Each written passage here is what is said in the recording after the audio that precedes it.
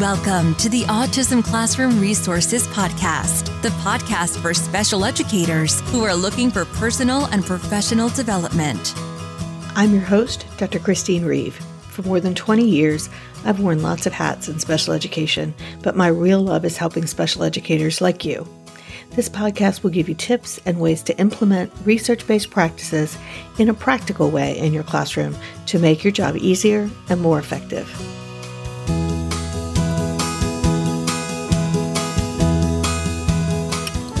Welcome back to the Autism Classroom Resources Podcast. I'm Christine Reeve, and I'm your host. And this week, I am exploring how social skills deficits, and specifically difficulties with social problem solving, impact the behavior of students with autism, particularly those who are working in general ed classrooms. One of the areas that I see many students struggle with in school is how to handle those situations that occur in recess, at lunch, in group assignments, or other unstructured times when something unexpected happens. And those are the times that our students with ASD may respond in a way that makes sense to them, but may not always make sense to those around them. And social competence, which is how I often refer to the larger approach to social skills, is a very huge deal for these guys. It encompasses a lot of different skills and abilities, and some of these are really specific, definable skills, for instance, like when to say hello to somebody, but others involve more esoteric, less easily observed skills. For instance, a student who found himself in a gym locker room unsupervised. Other kids were teasing him and giving him a hard time, and he was feeling really threatened and wanted them to stop. But he didn't know how to remove himself from the situation or ask them to stop. He didn't have the skill or know the right thing to do. So he said something threatening that he'd heard in a movie when someone was feeling uncomfortable. He told them that he would come back and beat them up. They left him alone, so it worked, but they also told the principal, and he was suspended. Knowing him, he had no intention to act upon that threat, but the other students and the administrators wouldn't have known that. It wasn't great social problem solving on his part. He didn't know how to ask them to leave him alone, or that they were just kidding, or how to remove himself from the situation in a more appropriate way. He didn't have social skills at his fingertips for solving that particular situation. But he also couldn't figure out why they were teasing him and how to address it. He didn't have the ability to interpret what they might be thinking. He simply didn't have good problem solving for the situation, and his behavior got him in trouble. So in this episode, I'm talking about how deficits in social problem solving puts our students at risk for negative behavior. And I will also talk about why we need to look at social skills and social problem solving as part of our functional behavior assessment, and why we need to incorporate social problem solving instruction into our students' curriculum to prevent challenging behavioral issues. And finally, I've got a free tool to download in the post for this episode that can help remind them of some social problem solving strategies. So let's get started. Students on the spectrum often have difficulty interpreting others' behavior, predicting what others might be thinking, and determining that right action to take based on particular situations. They often struggle with reading the nonverbal cues of body language, understanding tone of voice, and all of that together means that they have difficulty knowing how to respond in social situations. Like the student in the gym, that means that the way they respond to situations may not always be the best options. These are students whose challenging behaviors are often more esoteric than just aggression. It might be categorized as a meltdown, or it might be a group of behaviors that get conveyed as just being rude, uncommunicative, shutting down, refusing to participate in activities, or so on.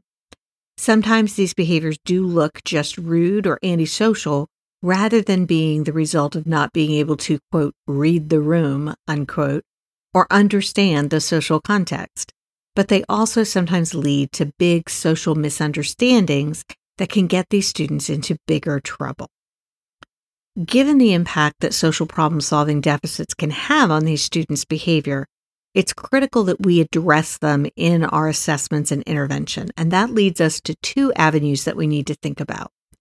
In our functional behavior assessments, in our FBAs, we need to include a focus on their social skills and problem solving. We probably don't need a formal assessment tool, but in our interviews and observations, we should be looking for how the student manages in social situations. Then, in our interventions, we should be including strategies for addressing social problem solving. They're critical replacement skills, given that some of the challenging behaviors may be the result of poor social problem solving and deficits in social skills. And we need to make sure that this training is intensive and not just happening as it's needed or when it happens. If students are demonstrating challenging behavior, they need intensive, explicit interventions. If the student's behavior does not rise to the level of needing an FBA yet, then we should be thinking about how we can prevent that from happening. Many of our students on general ed standards don't get social skills instruction because it isn't part of their academic curriculum, but they will struggle in the long run without it. So we need to make it a priority. So here are two strategies that are fairly easy to implement in the classroom that can help. Social narratives are one strategy that we can use to teach our students how to solve social problems. Now, they're part of a larger group of strategies that include role-playing and reinforcement and social skills instruction. Narratives are like social stories and are designed to describe social situations. The most important component of social narratives for these students are that they need to highlight others' perspectives of the social situation, and they should also present options to the student about how to handle the situation and how those actions might be interpreted by others. Social narratives are also used in combination with other interventions. They aren't a quick fix that works on their own. I've had some students who respond really well to them, but I've had others who don't respond at all. And typically, they've worked as a great way to introduce information to the students, but they aren't necessarily the behavior change agent for instruction. That's going to take practice. For practice, we need to do role-playing, practice, and feedback. We could use video modeling. Students can practice with others. They can practice with adults, and we need to reinforce them. So there is a lot of explicit instruction that needs to happen as well as part of the social skills curriculum.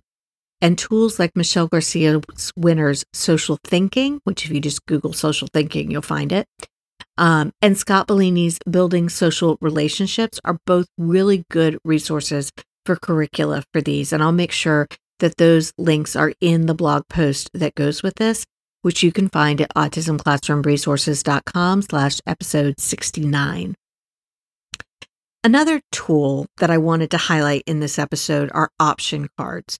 Option cards are simply visual supports that remind students of what their options are. And specifically because I'm talking about social problem solving, I wanted to highlight them in this episode. You know that student that always calls out whenever he needs help. He doesn't know to wait his turn. He doesn't know to ask a friend if he isn't sure what he's supposed to be doing. Instead, he just blurts out in class and he's always interrupting. Option cards are a way of reminding him what he could do instead. So in the case of the interrupting student, you might have an option card that says, if I don't know what to do, I could raise my hand and ask for help, or I could ask a friend. You can tape it to his desk, or he could put it in his pocket or a notebook to use as a reminder. You can also use them to help prevent more significant challenging behaviors. So some students I've worked with have had an option card that says, if I get upset, I can ask for a break or get a fidget.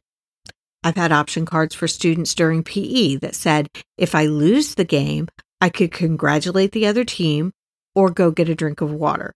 Now, the second option may not be the most, quote, socially appropriate, but it's better than screaming at the other team and denying that they won.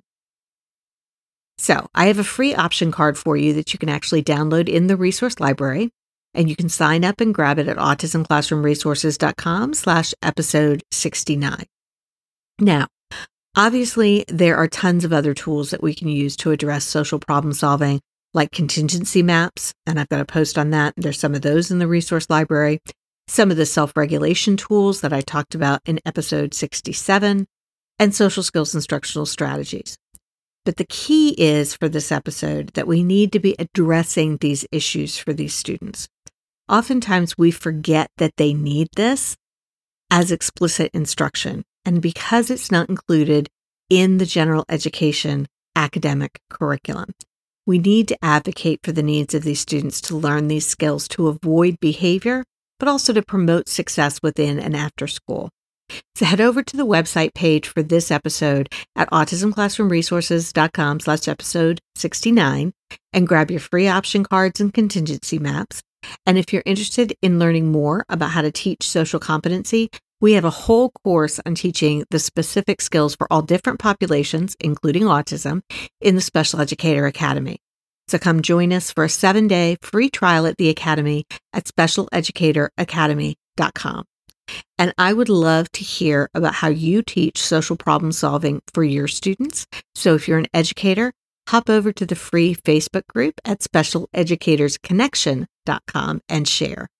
Thanks so much for joining me today. I'll be back next week with another episode. And as always, thank you so much for everything you do for your students. I hope to see you next week.